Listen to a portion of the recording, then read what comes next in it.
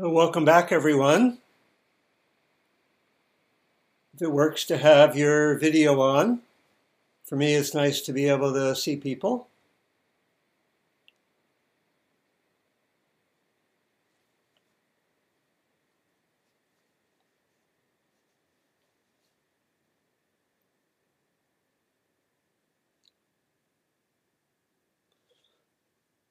So the last 3 times that I've been here, I've been exploring how to bring our practice to differences and conflicts.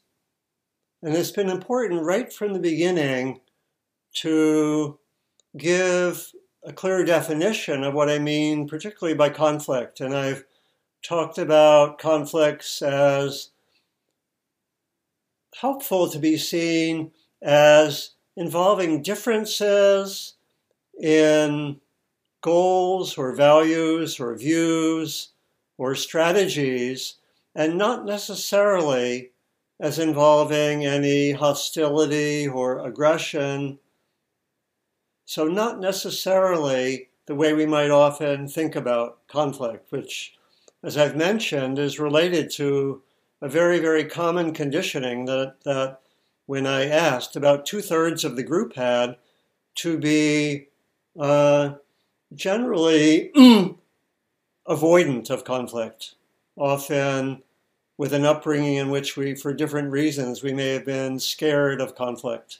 So redefining it that way, we've been exploring conflicts and looking at them on many different levels, looking at inner conflicts.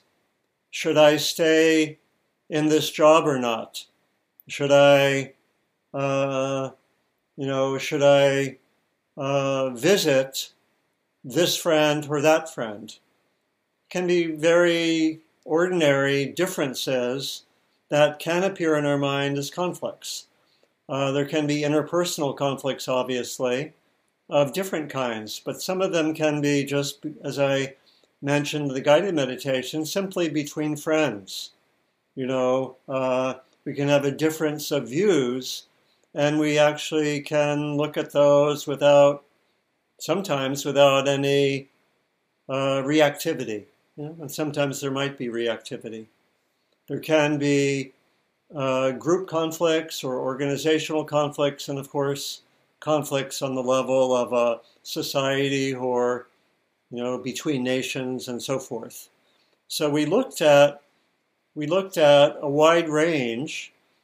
And what I suggested was that the dynamics of conflicts are the same at every level. In other words, if we study conflicts that are more inner conflicts or more interpersonal conflicts, the way of bringing our practice to them will give the same general guidelines as larger conflicts, which means that we can really learn by studying our own experiences with conflicts where they are easier, not so intense.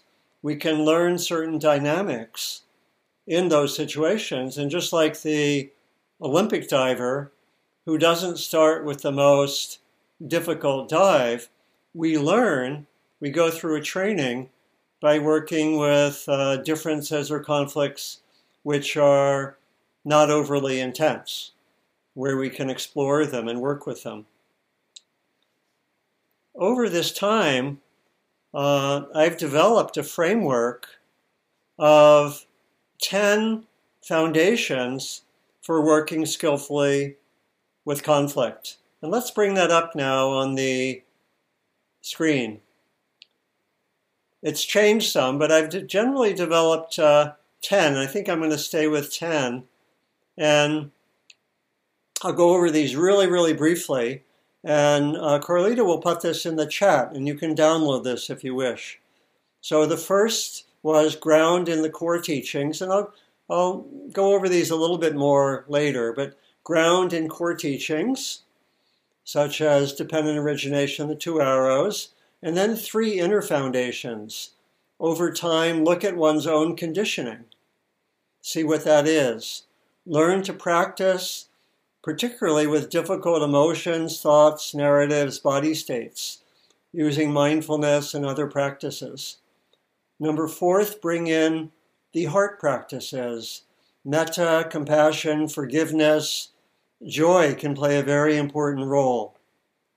And then what I identified as 6 more outer foundations.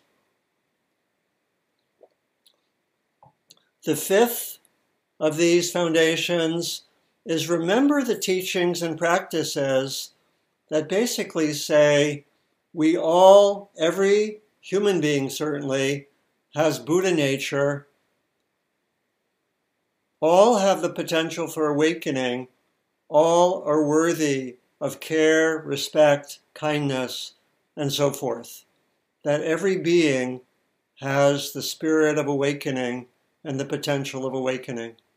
And this is related in the 6th foundation to having a vision in terms of conflict of what we might call universal metta, what Dr. Martin Luther King Jr. called the beloved community, what conflict workers call the win-win model, where we try to meet the genuine and deep needs and interests of everyone concerned. Everyone matters, as it were. We move away from the model of win and lose. The 7th related foundation is that we bring the core ethical principles into play in working with conflicts: non-harming, non-violence, the other ethical precepts. And these can be sometimes expressed in, for example, for an organization or group, in guidelines which we use, maybe to speak respectfully, to treat everyone with empathy and kindness and so forth. And the 8th foundation, very crucial, empathy is completely central. Having an empathic understanding of the person, as it were, on the other side, so to speak, in the conflict. The 9th, related to this, is developing skillful speech practice, working with speech practice, working with the different guidelines and so forth. And the 10th is bringing this all into a larger scale at the level of society, bringing in the ethical principles, particularly through nonviolent social action. So we can let go of the slide now. And that we'll put in that's what we've worked with the last 3 sessions. And I'll come back to that. And basically what I chose to do for today, what I mentioned last time, is I actually want to apply these 10 foundations to the conflict in Israel-Palestine. So I thought I'd, just after dealing with moderate level personal stuff, take on an easy one. Okay, no, not really. But I really want to go into the situation being guided by these 10 foundations and remembering that what I want to do is approach the situation as part of our practice. Not so much giving an external analysis, but saying, how do we approach this as part of our practice? Seeing the situation through a Buddhist lens. And this can be challenging and difficult, can be a test of our practice very much. I've been in touch with Israeli Buddhist teacher friends, and they talk about the challenges in their Sangha. And they have differences in their Sangha. How do they work with that? They have people who are Buddhist practitioners who've been taken in to the military, and have gone to Gaza, and who are very, very conflicted. How do I bring compassion in? If I bring compassion in, I heard about one person, I'll die, and so forth. How do I keep a sense of Buddhist practice going when others are all on the side of violence and so forth? So, for me, how do we keep our practice going when it seems like everyone or a large number of people want to take sides, want to take sides. There's a lot of reactivity that I find, a lot of very charged language. So what I want to suggest is that in this context, I'm going to try to go into this very sensitive and often charged territory as carefully as I can on the basis of our practice, on the basis of these 10 guidelines. And what I want to suggest is also that in our discussion that we stay with the guidelines of having everything be part of our practice, having a commitment to respectful speech, listening, empathy, care, while it can be perfectly fine to have disagreement. And I'll just mention that, as some of you know, I've been teaching on the theme of conflict for a number of years. It's been a very important topic for me.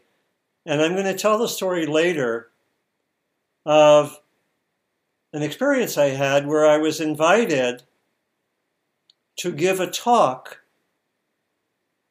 on bringing our practice to conflict in a place called Jerusalem in 2019.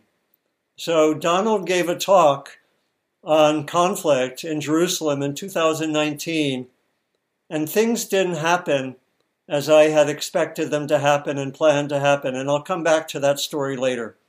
Okay, but just a little bit of a preview. It was an interesting experience. So I thought I'd just also very briefly give a little bit of my own background in going into this territory. My grandparents were all immigrants.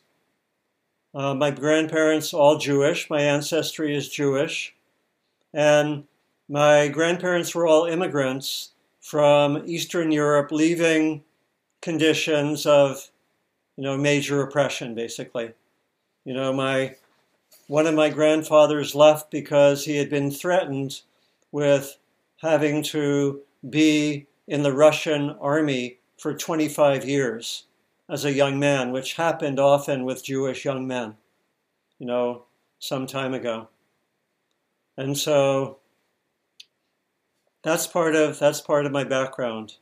And I also had two long visits to Israel, invited to teach there in 2017 and 19, 6-week trips, where I also made 3 trips to the West Bank and was brought in and met Palestinian friends through Israeli friends, particularly one friend who spoke Arabic. So I was brought into, for example, a Ramadan celebration with an extended family, living in a community in the West Bank, not so far from Jerusalem, and other trips to East Jerusalem, to Bethlehem and surroundings and so forth. And those experiences were very important and somewhat shocking just to see the reality on the ground there. And since then, I have felt actually committed to help find really constructive solutions. So I've helped in small ways to contribute. Particularly, I've been invited by the Israeli Insight Meditation community to help the teachers there bring teaching about Israel-Palestine into their own Dharma talks and into their own teaching. Although a lot of the Israeli teachers have been activists, generally it hasn't gone into the Dharma teaching. So I was asked to help with that. And I've also helped particularly with some fundraising for a center in the West Bank, actually a mindfulness center developed by a Palestinian student of Thich Nhat Hanh, who is developing a center called the Garden of Hope, as a place to bring people together. someone named Isa Suf, very, very inspiring. Okay, so that's a little bit of my personal background, and I'll go with the 10 foundations now, and I'll try not to take too long on these so we can actually have a good chunk of discussion. Okay, so I'll go through the 10 foundations that I mentioned. The first is ground in the core teachings. And here we want to ground in the teachings of dependent origination, the teachings about the origins of dukkha, which I've given here on Wednesdays a number of times, the nature of reactivity, how reactivity develops. Remember the teaching of the 2 arrows, which says that when we're not aware, when we're not mindful, we will tend, when there's something painful, to go into reactivity and to try to push away in whatever way possible what's painful. And we will be in a cycle of reactivity, reacting to what's painful. And that can happen on an individual level. I can go into blaming myself for something bad that happened. It can happen interpersonally. It can happen on a more social level. And so we can see that, and as I mentioned when I've taught on the 2 arrows, a lot of conflicts are basically defined by the 2 arrows teaching. We have received pain, we will inflict pain on you. And the goal of practice is to get out of that cycle, right? To, move out of that cycle. And we can see when we look at the history that there's been so much pain that's come out of past pain. That Jewish people for centuries and millennia have received what we call usually anti-Semitism, oppression. And out of that oppression, particularly in Europe, came the idea, supported by the British and eventually the United States, to have a Jewish homeland in what we would call Israel-Palestine. That came out of the pain of years of anti-Semitism and eventually the Holocaust, right? Out of that came the UN development of Israel as a country. And during that time, during the 30 years that went between 1917 and the British Balfour Declaration and 1947 with the UN vote to have a state of Israel, generally speaking, the considerations of the Palestinians were not really very much observed. And I think there was even, I remember from studying the Balfour Declaration from 1917, there was a line that said something like, the considerations of the Palestinians will not be taken into account, right? And so you have an arrow and shooting, in a sense, a second arrow, and then that leading to what happened in 1947 and 48 and what the Palestinians call the Nakba. So painful situations leading to more painful situations, leading to more painful situations. One way I've heard it said is that Jews jumped out of the burning building of Europe and landed on the Palestinians, right? And so we can have maybe a sense of those dynamics and have a sense of how the teachings help us make sense of it. The 2 arrows teaching, dependent origination, the same dynamics keep on getting repeated. I looked at, for example, the work of one of the people I studied with, who I mentioned, Johann Galtung, one of the great peacemakers in the world. And he had a book which was published, I think in 2003. And part of the book was he looked at 45 conflicts in the world and gave 45 analyses and pointing to how to resolve them. And one of his analyses was of Israel-Palestine. And this is what he said. This is from an analysis from the year 2000. Listen to this. The prognosis and the analysis are the same as 50 years ago. Oscillation between the structural violence of occupation and the direct violence of bombs and bombing, terror and torture. Also, the probability of the escalation of the civil war within Israel between moderates and fundamentalists. Does that echo? Are there the same dynamics today, I would say? That was an analysis from the year 2000. When you don't deal with the two arrows, the dynamics keep happening. So we can see that. And so that can be a way of understanding. And then we go to the inner foundations, because again, this is really about our practice. How do we practice with the situation? Number one, or this is the second foundation, look at one's own inner conditioning. How do I approach this situation? Am I avoidant of conflict? Do I go right into it and sort of have attitudes and reactivity? How do I work with that? How do I know my own conditioning? Again, as I've mentioned, my own personal conditioning is to be avoidant of conflict. So it's something I've been working with for some time. That's a crucial part of practice. And then very fundamentally, the third foundation is to practice with our emotions, our thoughts, our body states. This is a big part of our practice and where we can have tremendous resources. And most generally, so crucial, how do I practice with difficult emotions? And sometimes we need to deliberately go into them. How many people in relation to all this experience some numbness, right? That are just listening to the news and there's just a lot of numbness. Very, very common. And so it can be helpful to deliberately do something like what we did in the guided meditation.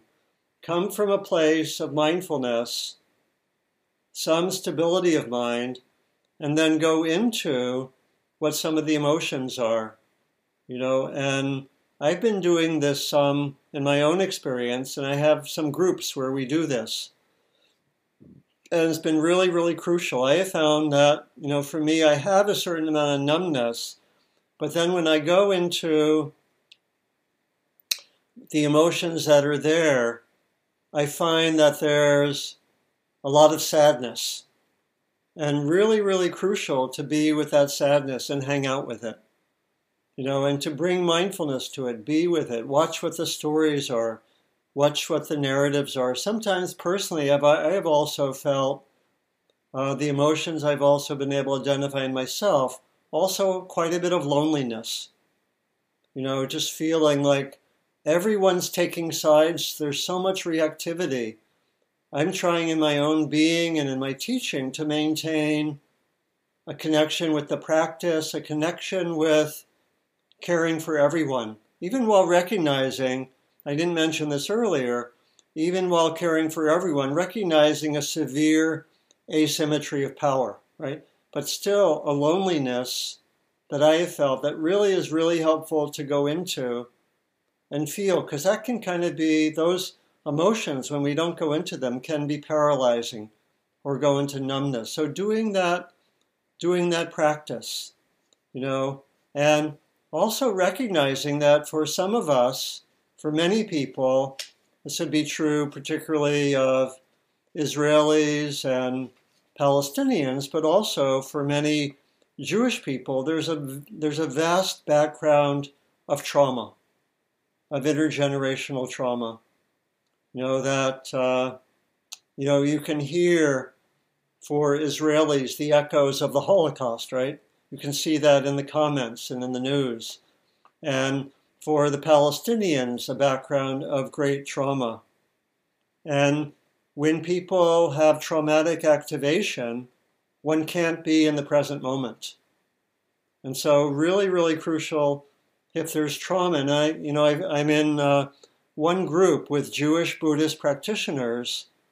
And last Sunday, we explored experientially some of what people were experiencing. And there was a lot of trauma that people were reporting and going into and being able to just share we did this in small groups, and it could actually work. And this is a comment from Michael Lerner, Rabbi Michael Lerner, who I have found one of the most helpful commentators over the years. He wrote a very good book called Healing Israel-Palestine. This is what he said. Because of the trauma, each side has become blind to the other's legitimate needs. The eyes of both Israelis and Palestinians are so glazed over with the immediacy of painful historical memories that they have not been able to envision new possibilities in their relationship that might bring both communities the peace they actually desire. Huge traumas have constricted the ability of both to see and act upon what is in their best interests. The task is to heal the trauma. That healing is not just a political or psychological project, but also a spiritual project. And so to give room for being with the difficult experience is really crucial. The fourth foundation is to bring in the heart practices. Really crucial, even to do that for a small time, to bring in compassion, to bring in loving kindness. Partly as a way of keeping balance, partly as a way of staying in one's heart. Numbness means that the heart gets covered over. It's a very, very likely tendency with difficult situations. So how do we keep with our heart practices? And how do we keep with the spirit of metta to bring the kind heart, to bring kindness to all beings? That's the aspiration. We can remember from the Metta Sutta, wishing in gladness and in safety, may all beings be at ease. Whatever living beings there may be, whether they are weak or strong, omitting none, may all beings be at ease. How do we keep the spirit of metta when we hear reports of violence? Not easy, right? How do we keep some connection to our kind hearts? And I think partly in all of this, something I haven't mentioned is I think we have to be careful about what we take in and how much we take in. There can be an addictive quality to hearing news. Sometimes we can get enough. I've studied this in myself. How many people are actually setting some limits for yourself on the news? I think that can be wise. Then what I've called the more outer foundations. The number 5, remembering the teachings that all beings have Buddha nature. How do you remember that in relation to a conflict, right? These are all beings with the potential for awakening who have deep in their being something very precious and sacred. How do we avoid the dehumanization which is necessary, I think, for violence to occur? How do we keep this perspective? How do we remember that at the core of all beings is love and wisdom, and something that the Buddha said was a radiant nature. Our core nature is radiant. And we can find something like this perspective even in the core teachings of Judaism and Islam. And I would say that often these teachings are not so near. The teachings from Exodus. You shall not wrong a stranger, for you were strangers in the land of Egypt. the Jewish text called the Zohar, a mystical text. The world shall be built on love. By this the world endures. That's quoting from the Psalms. We could also talk about the passion for social justice among the prophets. From the Islamic tradition, the Prophet Muhammad said, "Shall I not tell you of something which, if you do it, you will love one another? Spread the greetings of peace among yourselves." Or from Rumi, the great Islamic poet, "Love is the water of life. Drink it down with heart and soul." And related is the sixth foundation, a vision. This is in a conflict, having the vision of universal metta, the beloved community from Dr. King, the win-win model where we approach a conflict and try to move towards a situation in which the deep and genuine needs of all concerned are met. Trying to move away from the win-lose model of conflict in which there are two opposites and we want only one to win. Again, in the situation of Israel-Palestine, knowing that there's an asymmetry of power. In fact, when I studied working with conflict with Dr. Galtung, he had a very strong emphasis in any kind of conflict work, whether interpersonal or in an organization or in a society, really, really crucial in coming to this win-win model to reduce as much as possible the effects of the asymmetry of power, to reduce the influence of power considerations as much as possible. That's what a peace worker does in working with conflict. Otherwise, the power differentials will have too much influence. So you want to try to minimize that as much as possible. Again, from Dr. King, the end is reconciliation. The end is redemption. The end is the creation of the beloved community.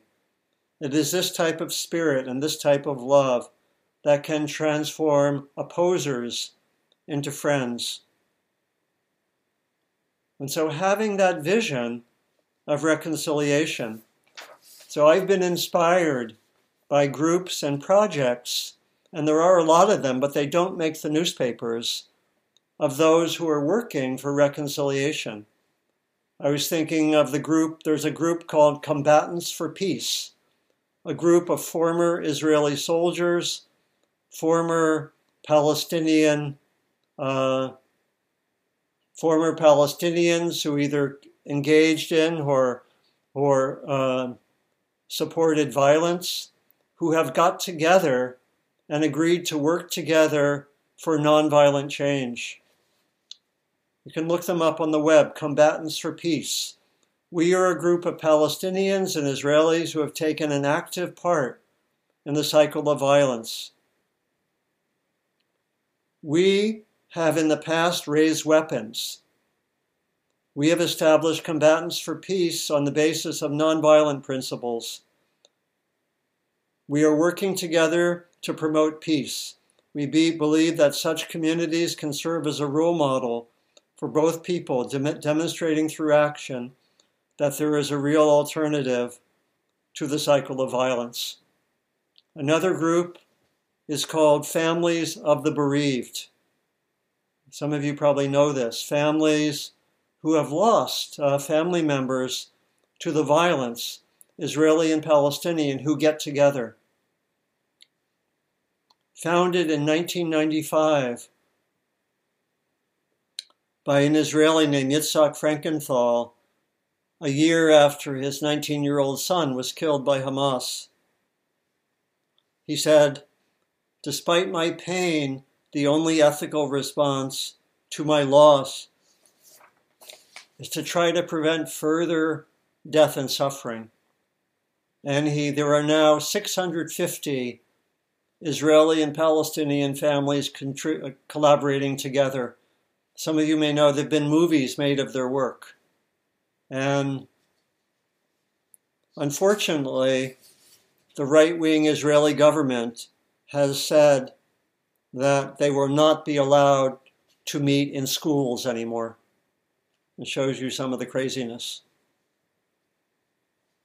I mentioned the work of Issa Souf, who established the Garden of Hope in the West Bank, bringing together Israelis and Palestinians, teaching mindfulness in the spirit of Thich Nhat Hanh. Or friends of mine who are Israeli Buddhist teachers going every day during the violence and collaborating with Palestinian friends in the olive harvest. And joining together. They say it is not much, but it makes a difference, holding the tragedy together, nourishing in each other and in the world our strong commitment to a better world. So that's the sixth foundation. Seventh foundation, quite similar, having the commitment to bring our ethics of non-harming into the situation. So it leads to a commitment to nonviolence, can be reflected in guidelines for groups. I'm thinking of some of the people I mentioned, and also different nonviolent activists. I think of the Palestinian nonviolent activist Mubarak Awad. He says, this is recent, he said, each party must stop using violence and must commit to living and working with each other as neighbors. Both are motivated by perceptions of security and historical identity. Another Palestinian nonviolent activist. Nonviolence is the art of our humanity, and I know how hard it is these days to practice, especially with the ever-increasing number of victims and the failure of hope for a peaceful resolution. I know that nonviolent activism is the only path to solution because it gives purpose and meaning to our difficult daily existence. The eighth foundation, empathy. Listening to everyone, listening for what is deeper, maybe beneath the surface of views or attitudes. Listening, even, I would say, beneath the violence, is a value of security or a value of justice or freedom. Can we listen with empathy? And remembering when we looked at empathy, it's really crucial to have a distinction between the need and the strategy. If you remember that from our work with wise speech, using the model of nonviolent communication. And the need is what's genuine. It can be the need for security or for freedom or justice. And the strategy may be very, very unskillful. I've mentioned the example of an alcoholic can have a need for peace, very genuine. The strategy may be very unskillful. That's something, a really crucial dimension of empathy in conflicts, is to see that there can often, whether another person or a nation, be a deeply unskillful strategy, but we can have some empathy with the underlying deep need, which can be valid. This is what Thich Nhat Hanh said during the Vietnam War, or about the Vietnam War. He said, "We were able to understand the suffering of both sides. We tried to be open to both, to understand this side and to understand that side, to be one with them. That is why we did not take a side, even though the whole world took sides. We wanted reconciliation. Reconciliation is to understand both sides." Again, that can be very rare. And again, always remembering the asymmetry of power. And then the ninth foundation, I'm doing okay with my timing, and we'll get to discussion. The ninth foundation is bringing in all of this skillful speech, being present, bringing our mindfulness to what's going on in our experience, working with the Buddha's guidelines, to be truthful, to be helpful, to keep the kind heart there, and to have good timing and appropriateness. How do we bring skillful speech into conflict situations? How do we connect it also with the empathy? And then lastly, which we've already covered some, bringing all of this to a larger social dimension, the commitment to nonviolent social action, which I've mentioned, and to really commit to that as much as is possible, and to bring that in. The comment attributed to Gandhi, an eye for an eye keeps the whole world blind. Dr. King also sometimes used that phrase. He said, "Violence is a descending spiral ending in destruction for all. The old law of an eye for an eye leaves everyone blind. It is immoral because it seeks to humiliate the opponent rather than win the opponent's understanding." King also said, "If we do an eye for an eye and a tooth for a tooth, we will be a blind and toothless nation." He was bringing this to the U.S. So let me finish with a quotation from a friend of mine, Stephen Folder, who is the senior insight meditation teacher in Israel, the founder of Tovana in Israel, who for several decades did collaborative work with Palestinians. And we were talking last Saturday, a few days ago, and he said he'd be interested in coming on Wednesday. So I've invited him to talk with our group the next time that I'm here, which will be December 20th. So Stephen will be. We're not sure what we'll talk about, but I'll be inviting Stephen to meet with us next time to talk about practice. This is what he said. He's a very dedicated practitioner, but he also has brought this into what's been happening there. He said, "Over many years, I and colleagues have been bringing groups of Israelis to the West Bank to spend a weekend on peacemaking workshops with Palestinians, at times when the dominant voices said that peace was impossible and that only violence and suppression worked. We found that our tools of deep listening, sharing our pain and daily life experiences, and being in each other's shoes created a lasting bond and showed all of us that peace was possible. The truth of our shared vulnerability created an opportunity for transformation. We also did a large number of quiet peace walks throughout the region, Israelis and Palestinians, Jews and Arabs, demonstrating what peacefulness was like at times when it was forgotten. Did it make a difference? Yes, like a candle that brings a small light, yet one that can make a real difference in a totally dark room. What can you and others who are outside of the region do to help? Kindness is the opposite of hate and violence. Connect with the compassion in your hearts and know that compassion is unlimited. It does not have one address. Radiate compassion for all sides and for ourselves, as we too are vulnerable beings. And let it work through us and feed actions out in the world whenever we have an opportunity. Keep the flame burning." So let me stop there with these 10 foundations and invite a minute or two of reflection. What might have touched you? What might you like to share, even about some of your own observations of conflicts on a different level, interpersonal or inner conflicts, and the principles? Sit with whatever's there for you from relating to this larger situation.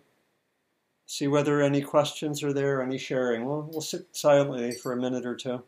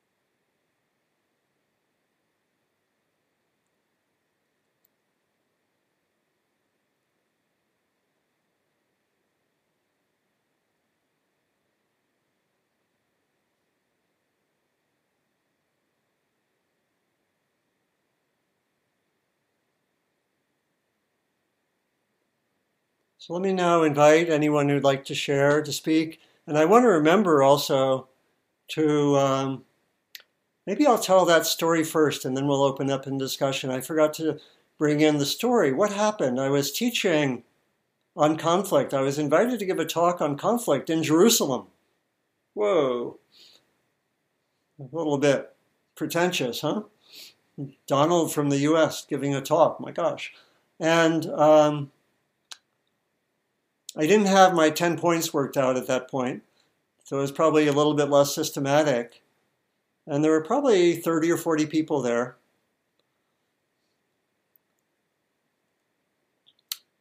There was a young man who kept interrupting me.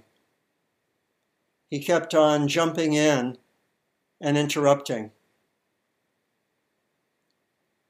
And I wasn't quite sure what to do. I could have tried to say, could you just hold off for a while and and let me get on with the talk. And I think he was sometimes disagreeing, but he kept on interrupting. At a certain point, I had the insight, I think I might be teaching on conflict more through how I relate to this person than through my words. It was helpful to have that insight. Right? So I didn't try to say, will you just let me finish my talk? I didn't go there. But I said, I think I need to lead with empathy. And so we actually talked for a little while. I stopped going through my talk, and I tried to listen with empathy to what he had to say. And we did this for a little while, and some things seemed to resolve and land, and he stayed there for the rest of the talk, and he didn't interrupt anymore. And several people there did say, I think I learned more from how you acted with that guy than from your words, right? It was interesting, right? Now, I'm not suggesting that happened here. Test me again, right? But in fact, let me open things up and invite people. It's fine to have disagreements, but let me invite that quality of care and kindness and respect. Anyone want to share something, ask a question, ask for clarification, whatever you'd like. You can either raise your hand physically, I can see you, or use the raised hand function. Could be really to share anything related to this.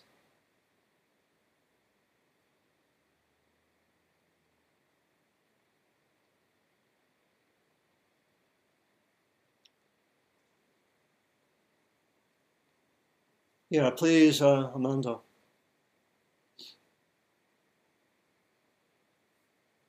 Yeah, you'll have to unmute, I think. Yeah. Right. I thought I had, but I hadn't. Thank you. I first wanted to say thank you so much for this talk. When you first prompted us to check in on this topic, I just immediately felt like I feel so hopeless, so hopeless for Israel and Palestine. It just feels like there's just fault and innocence on both sides. And it's so much easier for me to think about Ukraine because it feels more cut and dry to me. It feels like, well, one side is clearly more innocent and one side is clearly more at fault, in my view. So for me, it's disappointing that the people of Israel, of Ukraine, are, in my experience, getting less attention now that this other situation has arisen in the world. But it just seems very intractable and hopeless to me. And yet, hearing you talk about it and focusing on these ethical practices is like inherently hopeful. And I just really appreciate that. And even though this particular situation isn't my path, it's still very informative for the conflicts that I am part of. And contributing to. So thank you. Yeah. Thank you so much, Amanda. I think, again, this is where our practice can be so crucial. Notice the narratives. It could be hopelessness, right? Which is, of course, very understandable when you look at the history. And like I read that analysis from the year 2000, which could have been written yesterday, right? Yeah. Same basic, it's been just going on. But to watch one's narratives, and because, history is mysterious. We can see sometimes things seem intractable on a large scale, and sometimes they change. Who would have guessed that the Soviet Union would end at a certain point in history, right? 1 week before, people would have said it's hopeless, right? Or how South Africa changed very rapidly, right? And so things do happen quickly. It is very hard, but for me, that's why it's really important to keep the vision, because the vision, in some ways, is straightforward. I didn't go into this in so much, but it's not so hard to know what a real solution is. In my view, probably some version of a two-state solution with a lot of, particularly a lot of generosity, even possibly from neighboring countries to give more land to the Palestinians, right? So it's not so hard to imagine that. So I think it's really crucial to focus on those groups or those people who are keeping that vision. And that's what I tried to do in this talk. Both Israeli and Palestinian voices, and then those amazing groups where people come together, the collaborators, the combatants for peace, and families of the bereaved. They're doing amazing work. Yeah. Thanks, Thank Amanda. you. I do have a friend who is Jewish and was in Israel doing peacekeeping work on her way to spend a few months in Palestine, who was there on October, is it the 6th or the 7th? Anyway, yeah. So, it's really sad. Thank you. Yeah, thank you so much. And you can either raise your hand or use the raised hand function. I can see you if you raise your hand. And again, want to totally welcome anyone with a so-called half-baked thought. Doesn't have to be fully baked. Because there's probably, if you have some thoughts bubbling, it's probably something important, and I can help bring it out or articulate it if that's useful. Linda, do you have something? Sorry, Donald. I saw Stephen. Oh, Stephen, please. Yeah. I have something that's half-baked. So the notion that you brought up of not taking sides, of being neutral, it can be quite challenging. Can you talk a little bit more about that? Yeah. So we have that quotation from Thich Nhat Hanh, right, from the Vietnam War, and I think it's avoiding the polarity of just having all of one's energy with one side. It's having the vision that in every conflict we want to meet the needs, as it were, of both sides, and even if we can, move away from the way that something gets structured as a polarity with two sides, and try to that's where the empathy practice is so important. We want to have empathy and see, in this situation, that there are deeply genuine needs on both sides. That's a vehicle to get there, right? The empathy and the compassion are ways that we can get there. It's not very hard to see that there are really crucial values and needs for both Israelis and Palestinians, right? It's not just one, right? Israelis, security, I would say some sense of having their, long-term security and, more or less something like, having aspects of something like a Jewish homeland, I think is crucial. And for Palestinians, it's justice, sovereignty. It's also land. It's also having their own land for their own, basically their own country, right? And so there are deep needs on both sides, and in a lot of ways that events of the last 20, 40 years have made meeting the needs of both sides way more difficult, right?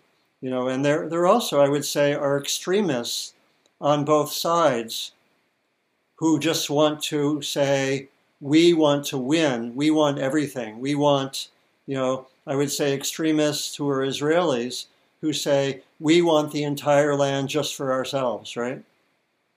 That's taking sides in an extreme way. Or the extremists maybe on the other side who are saying, we want the end of Israel, right? That would be the extremists on the other side. So how do we recognize? So I think empathy plays a crucial role, empathy and compassion, and really recognizing there are deep needs on both sides, and the violence doesn't help us get any closer to meeting those needs. Mm-hmm. How's that, Stephen? Yes, thank you. That was very helpful. Yeah, great. And Nancy, please. Something popped into my head that was prompted by Stephen's question about how do you avoid taking sides. Yeah. And what popped into my head was that I can focus my judgments and opinions not on the people, but on the actions. Mm-hmm. And so you can be critical of violence from either side and not necessarily attach a negative opinion or a negative value to the people who are committing those things. You separate the action from the person. Yeah. And that in a way is very close to that distinction between an underlying need and the strategy. And one can deeply criticize the strategies. Again, need is sometimes a confusing word, but it relates to what I was mentioning just now with Stephen, the deep need for security or for justice or for freedom. And distinguishing that by the strategy that is sometimes used to try to advance towards the goal, right? And that's the same thing as one criticizing the action, but in this case, not, as it were, having no consideration for the Buddha nature of the person who had an unskillful action. It was like that story, because my mom, remember the story that I told, I think, a long time ago, that my mom brought us up with that. She said, I'm going to criticize sometimes your actions, but I still love you. And she had this situation that I heard from my brother where she said he had done something like teasing other kids that she didn't like. And she said, I love you very much, but I don't like what you just did. And my brother, who was 5, said, don't talk to me like a psychologist, just spank me like the other mothers do. Anyway, but that was, I think that distinction is really crucial, that we, and it's something we can do in our daily lives. Can we still hold, this is in our loving kindness practice, this is where we bring our loving kindness to the so-called difficult person, right? Can I still have my heart open even though someone has done something unskillful? Not easy, right? But that's why we have a practice. That's why we really want to bring in the practice. Yeah. Thanks, Nancy. Maybe, and last one, Erica, please. Hi. Thanks so much. My audio's okay? First time I've used it. You're good, yeah. Okay. So I really appreciated the so much of what's been said all the way through. But when I think about sitting with that, what's here with the loneliness of maybe taking a nonviolence stance, that and everything else that's just been said, and you really highlighted the imbalance of power, which was important to me. understand needs versus strategies, talking about the behaviors and not the people. When what I'm looking for is a bit of support or a suggestion on a skillful behavior for the moment that I might want to say nonviolence, it's not passive, let's talk about nonviolence. And someone else says, you even saying nonviolence means that you don't get it. Like that's it. You don't get it if you believe in nonviolence. And it sounds like I'm trying to both sides, and I'm not I'm not Jewish or Palestinian. Yeah. But I care very deeply about being able to have these conversations in a way that works. And so I'm just wondering, how does a person manage that moment? Yeah. Thank you. It's a great question, Erica. Thank you so much. A few things come to mind. First, to know that a lot of people at this time are caught up in reactivity, and they might not have much interest in listening to you. I'm sorry to say that, but that is the case a lot. And so it depends on the relationship that you have and who's saying it, but you can really sometimes tell, is a person interested in listening empathically to you? In the best case scenario, the answer would be yes, but sometimes there might not be much interest. And so you want to clarify that. And with some relationships where someone might be into reactivity, but might actually, if you name that, just say, I have some thoughts. I really would love if you can just listen to me. Would you be willing to do that? And the person may say no, and the person might say yes. So that's one thing. Another thing I think would be you could, if you want to, talk about the whole history of nonviolence. I don't know if you want to go there, but you could, I think, particularly point out the power of Palestinian nonviolent activists and Israeli nonviolent activists, and maybe some of these groups, and just say, did you know about Combatants for Peace? Did you know about families of the bereaved? Do you know about, there's a family, the Awad family coming from Bethlehem, Mubarak Awad, Sami Awad, who are dedicated nonviolent activists and who are Palestinian. And Mubarak Awad was one of the leaders of the first Intifada. And unfortunately, Israel kicked him out of the country and leaving it open to people who are not nonviolent to be leaders, right? So I think those would be some of the strategies I would take, but recognizing that it may not be possible to have an open dialogue where there's empathy on both sides. But I think maybe bringing that up and seeing whether that's possible. So how's that sound, Erica? Very helpful. Lovely starting place. Thank you. Yeah, thank you so much. Great. So we'll finish now. Maybe just see what's there in your heart, your mind, how you might take what we explored further. Any intentions coming out of our morning?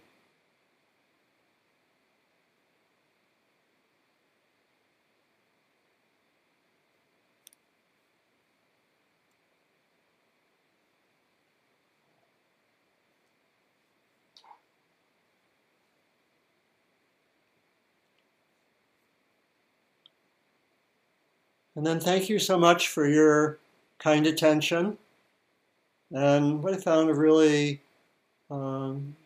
helpful discussion. I could have kept going for a while with it, but really important discernments and questions, reflections.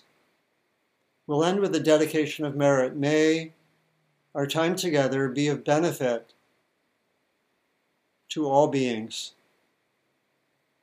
without exception, knowing that we are part of all beings and that all of us are sacred beings with the mind and heart of awakening, even if it hasn't fully manifested.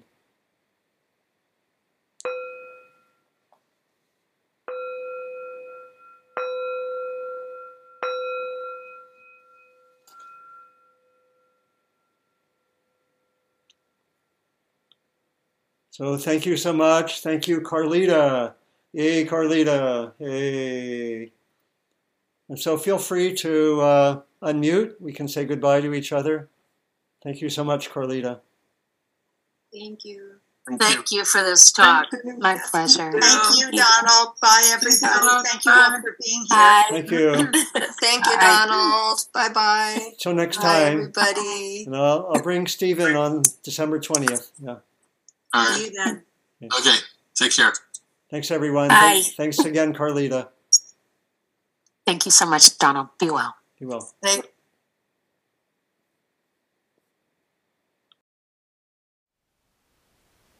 Thank you for listening.